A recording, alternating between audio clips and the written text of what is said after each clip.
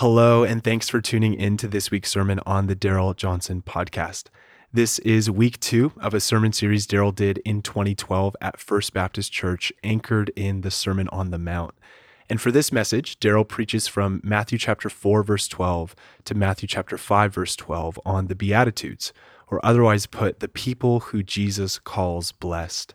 And I think for most of us, we want to be the kind of humans who Jesus calls blessed.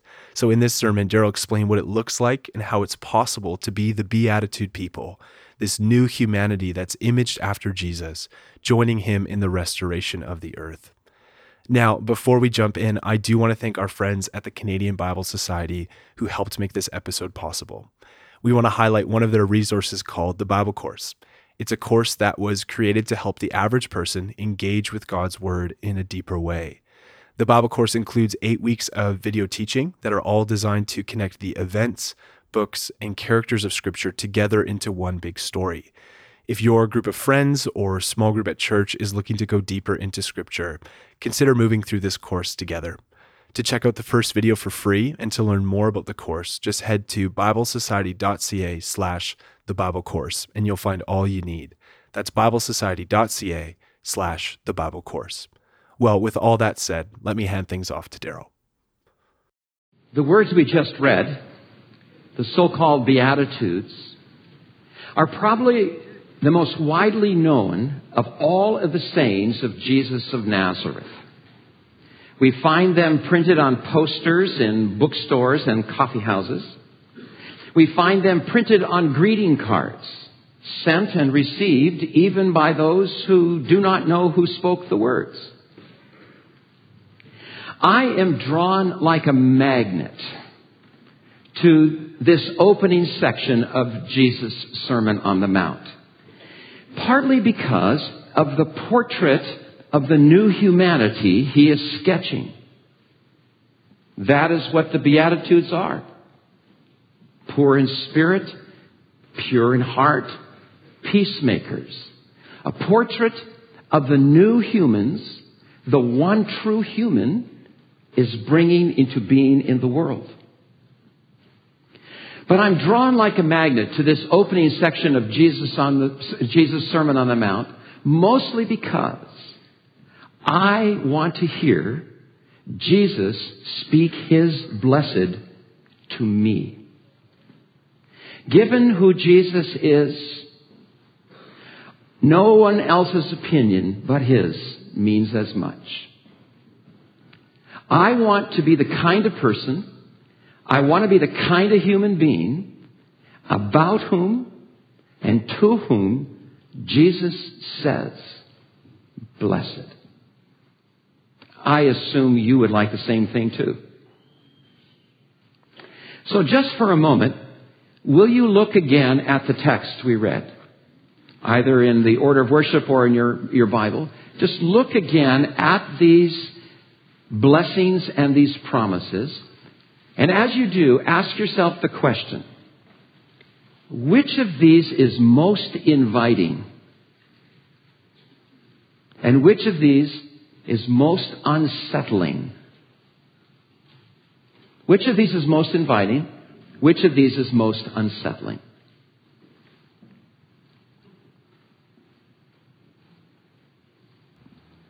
Two years ago, as some of you might remember, I preached a 9-Sunday series on Jesus' Beatitudes. One introductory sermon, and then one sermon on each of the 8 blessed are. George Lowen has gathered the audio version of those sermons into one CD packet. And you can obtain that in Pinder Hall at the connection point afterwards. And if you're listening to this message on the internet, you can simply contact the church office to obtain your set. So this morning, what I want to do is work with the Beatitudes as a whole. But before we do, let us pray. Lord Jesus, as we follow you into your Sermon on the Mount,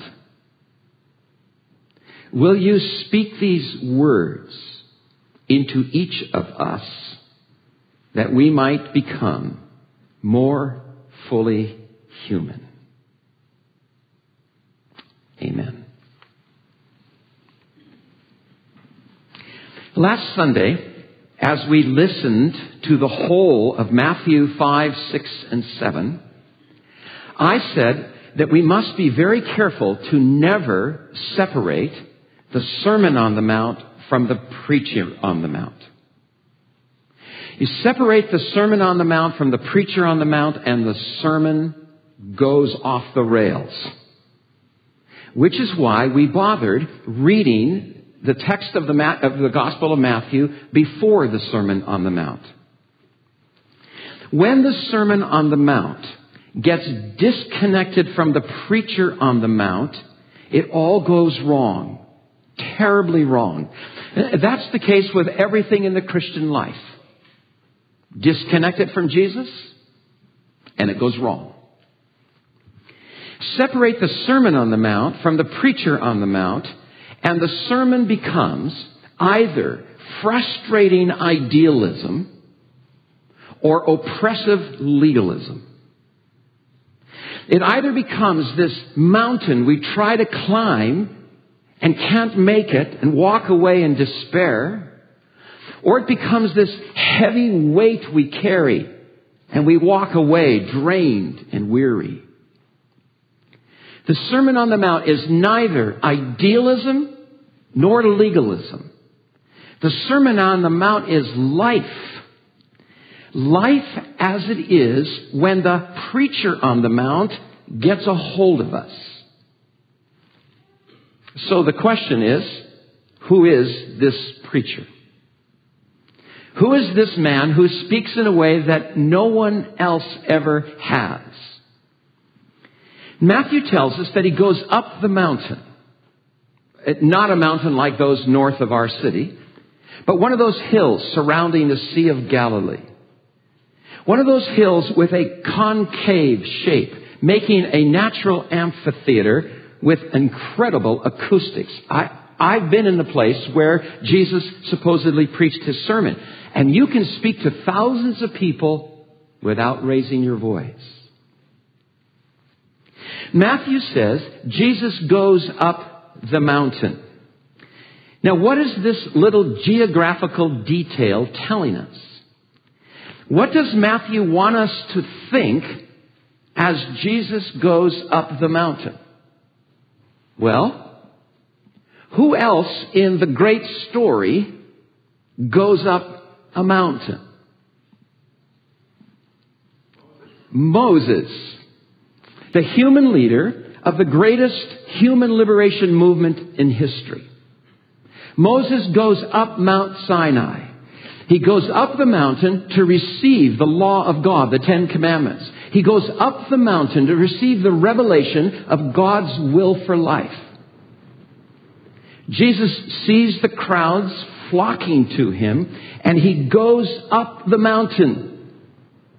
The new Moses, the greater Moses, the greater than Moses. But he does not go up the mountain to receive a new law. He goes up the mountain to announce the fulfillment of the law of God. He goes up the mountain to announce the fuller vision of God's will for life. Which means then that the parallel with the Moses story is not Jesus and Moses. The parallel with the Moses story is Jesus and God. When Jesus goes up the mountain, he's not playing the part of Moses. When Jesus goes up the mountain, he's playing the part of God. Which is why, unlike Moses, he does not say, "Thus says the Lord." Unlike Moses, he says, "Truly, I say to you." Who is this I who speaks without any appeal to any higher authority? Who is this I who articulates a vision for human life and grounds it in himself? I'll tell you who he is. He's the God Moses met on the mountain. Come down in our flesh and blood and going up the mountain to tell us what life is all about. Just before God with us goes up the mountain, Matthew tells us that Jesus had been going throughout the region of Galilee and Syria, preaching, teaching, and healing. Matthew summarizes Jesus' ministry around those verbs: preaching, teaching, and healing. Matthew will do so again in the 9th chapter of his gospel. And Matthew will summarize the ministry Jesus gives to his disciples around those same 3 verbs: preaching, teaching, and healing. They always go together. Why? Because those verbs are tied up with Jesus' gospel. Jesus comes preaching what? The kingdom of heaven has come near. Jesus comes teaching what? The nature of this kingdom of heaven that has come near. And Jesus comes healing, restoring and liberating, healing all kinds of sickness and freeing people from the demonic. Why? Because the kingdom that he comes preaching and teaching is all about the recreation of the fallen world. Matthew wants us to realize that before this preacher preaches his Sermon on the Mount, he preaches his gospel. Matthew 4:17. Repent, for the kingdom of heaven has come near. Now, in the 4 Gospels, the phrase kingdom of heaven and the phrase kingdom of God are used interchangeably because they're referring to the same reality. That's why Mark records this same scene, saying Jesus comes on the scene and says, the time is fulfilled, the kingdom of God has come near. The gospel, according to Jesus, the good news, according to Jesus, is the startling and explosive announcement that in him and because of him, the long-awaited kingdom of the God of heaven is breaking into the world. What was thought to be wholly future is now taking place in the present. What was thought to only take place at the end of time is taking place in the middle of time. Before he preaches his Sermon on the Mount, before he speaks his Beatitudes, Jesus comes announcing good news. This word announcing is literally heralding. Hear ye, hear ye. You're supposed to get the picture of Jesus going through Galilee and Syria saying, hear ye, I have good news for you. The time is fulfilled. God's glorious recreating reign is breaking into the world. Bless the Lord, O my soul. Now, this is how I like to make the point. The gospel, according to Jesus, is such good news, not only because our sins have been forgiven and we have been acquitted before the throne of the universe. The gospel, according to Jesus, is such good news, not only because we have been reconciled to God and adopted into his family. The gospel, according to Jesus, is such good news, not only because we have been given the gift of eternal life and filled with the Holy Spirit. The gospel, according to Jesus, is such good news because God's new world order is now breaking into the brokenness and injustices of this world. The people who walk in darkness have seen a great light. On those who live in the land of the shadow of death, a light has dawned. Jesus' gospel is that it is a new day. The future is breaking into the present. Heaven is invading earth. Jesus' preaching and teaching and healing are the signs that that's all true. The preacher and the teacher does not heal to prove that the kingdom has come near. The preacher and teacher heals because the kingdom whose presence he announces is all about God reordering, God rectifying, God restoring, God recreating creation. Jesus' preaching, teaching, and healing are inextricably intertwined, which is to say that Jesus preaches in order to free us. Jesus teaches in order to restore us.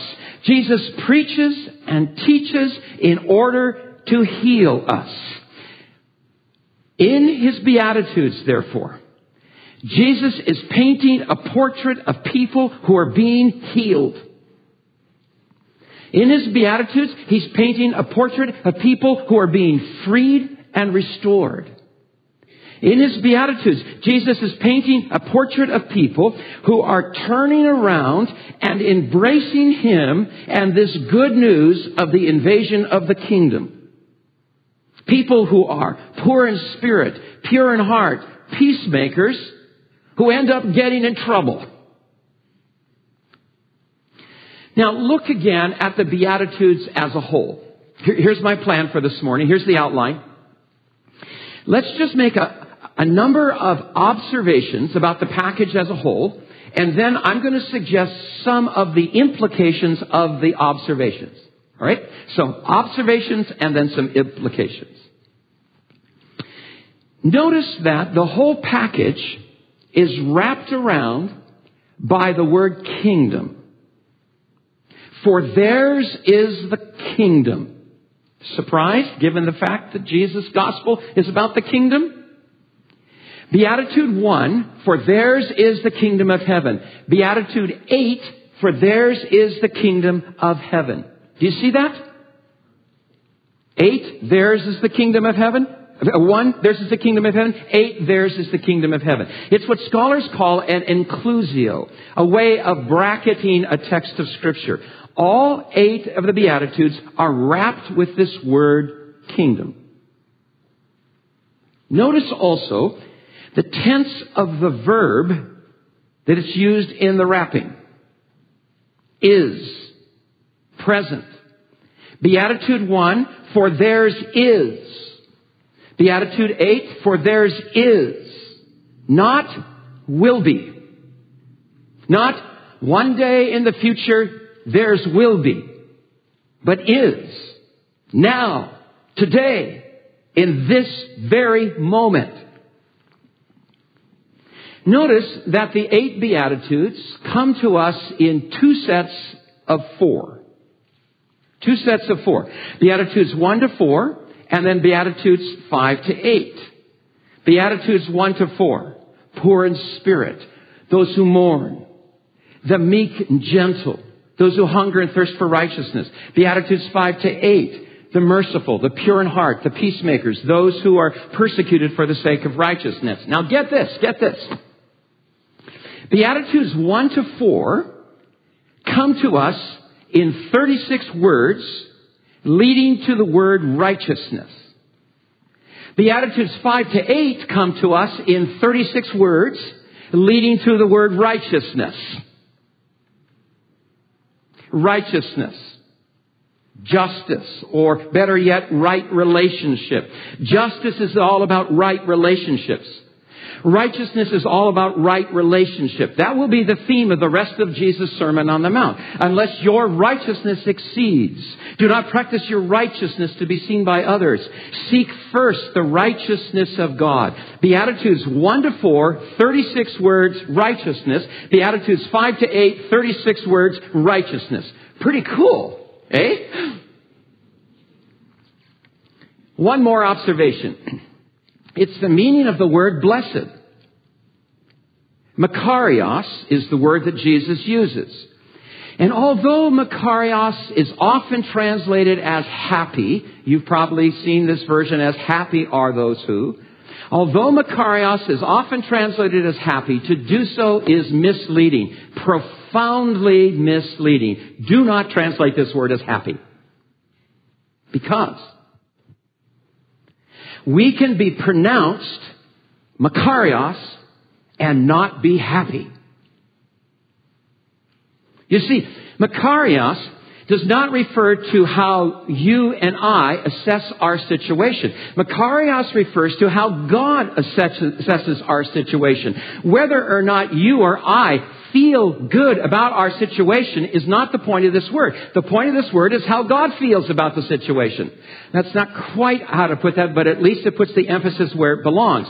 Makarios is an objective state of being, not a subjective feeling. What matters is not how I feel about myself and my situation. What matters is how God feels about me and my situation. And contrary to what I or you might feel about me and my condition, God might declare me Makarios.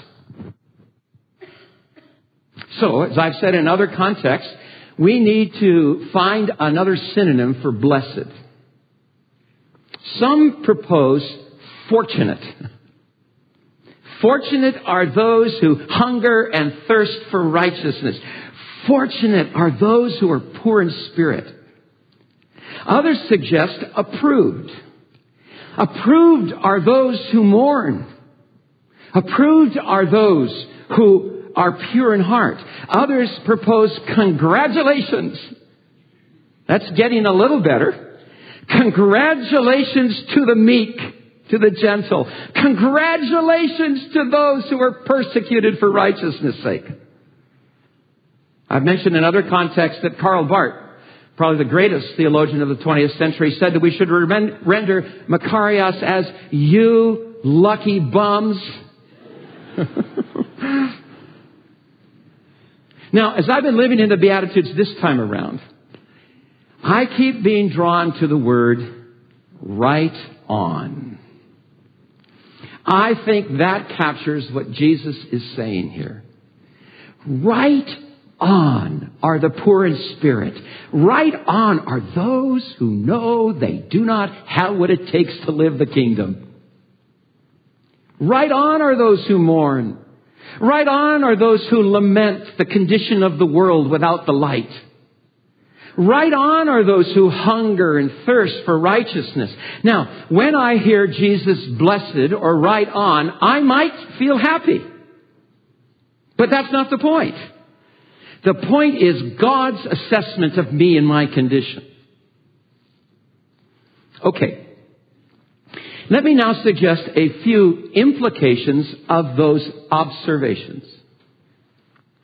Because the whole package is wrapped by the word kingdom, I think we can read the word kingdom with all 8 Beatitudes.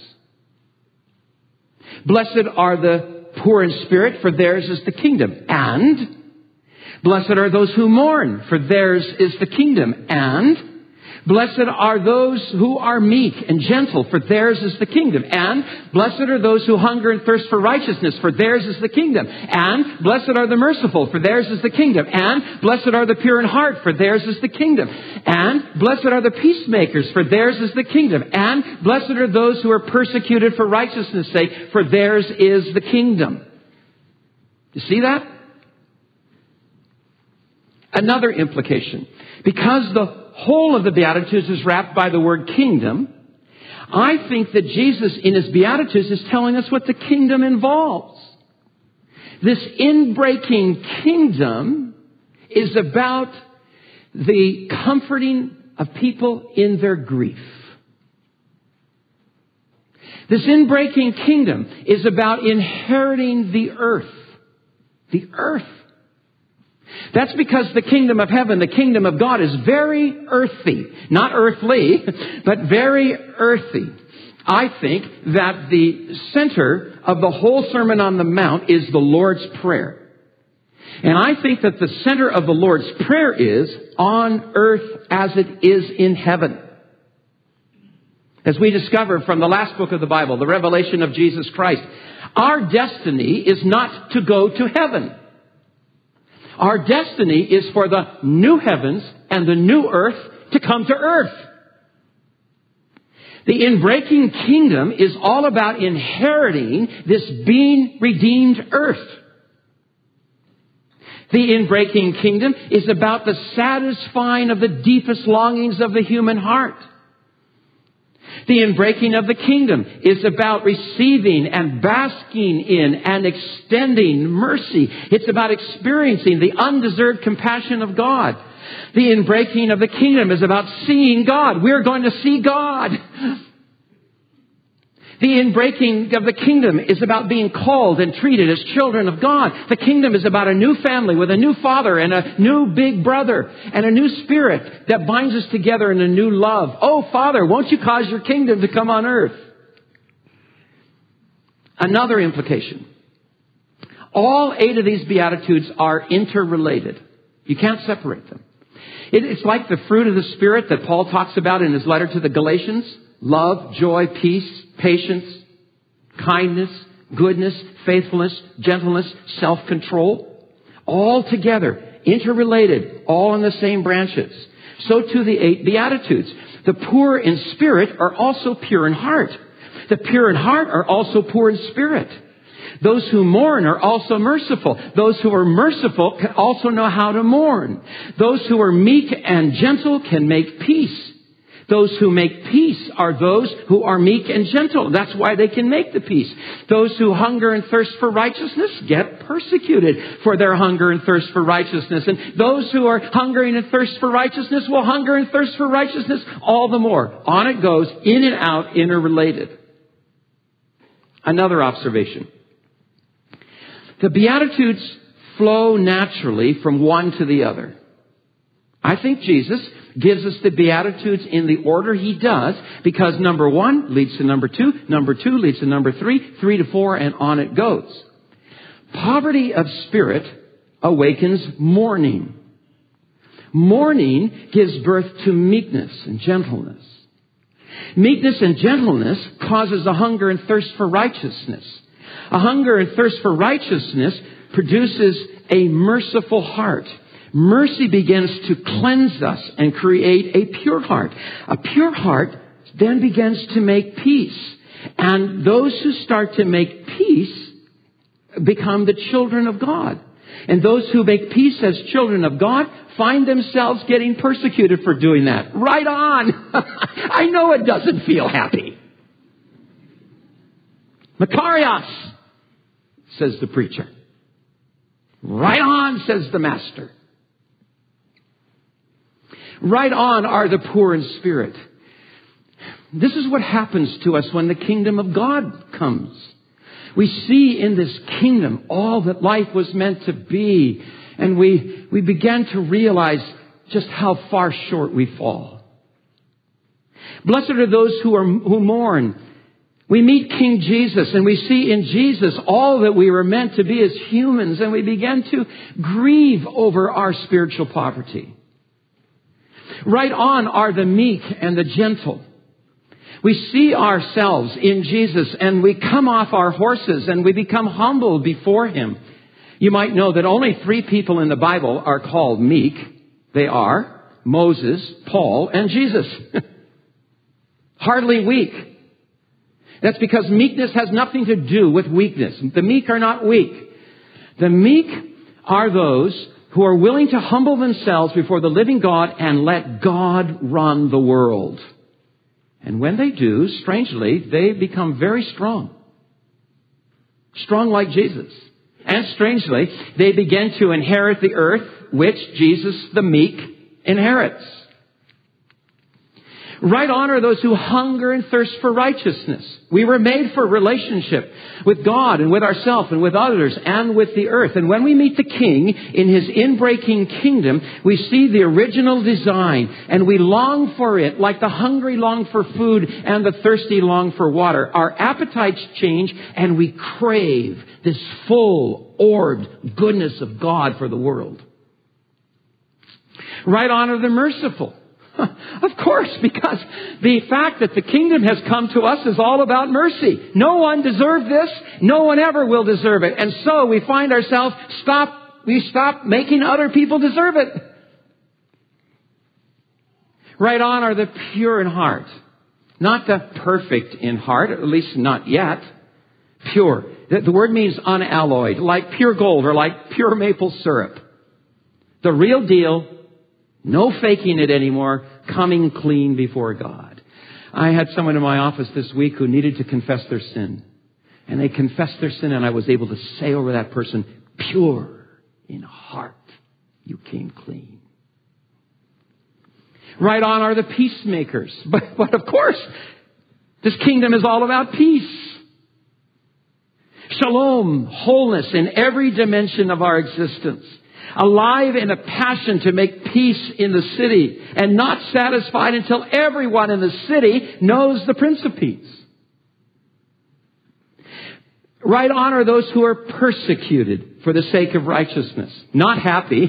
Anyone who is happy for being persecuted must be a masochist. Or not being persecuted for right relationship. Right on because in hungering and thirsting for justice, you come up against those forces that want to keep people captive. So, do you see this interrelatedness? And do you see this flow? One more observation, the last one for today. None of us makes ourselves into Beatitude people. None of us makes ourselves into Beatitudes people. I just set you free from a horrendous burden. None of us makes ourselves into Beatitude people. Oh, we do have a part to play. We are to repent. Repent, for the kingdom of heaven has come near. Repentance means turn around. Turn around. Turn around and embrace this king and the good news of his kingdom. But we do not make ourselves into the kind of people Jesus blesses. That is his job. He makes us into the people he blesses. He preaches the gospel of the kingdom to us. He then teaches us what this kingdom is all about. And then he heals us. He makes the kingdom start to work. He frees us. He restores us. He goes to work to shape us into his image, into the image of the one true human. And then he looks at us and he says, blessed! Just like he did at the beginning of time, when he called seas and stars and animals into being and says, good. Just like he did when he created us in his image and said, very good. The preacher, teacher, and healer gets hold of us, goes to work, and then says, looking at us, Makarios! Right on!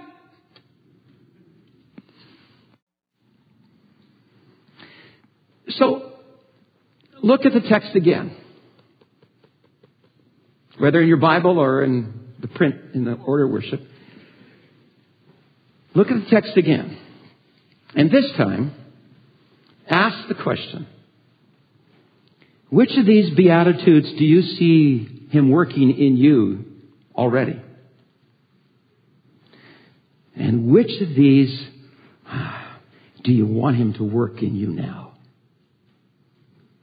Which is already being worked in you, and which one do you want to see him work in you? And this time, express your answers to Jesus.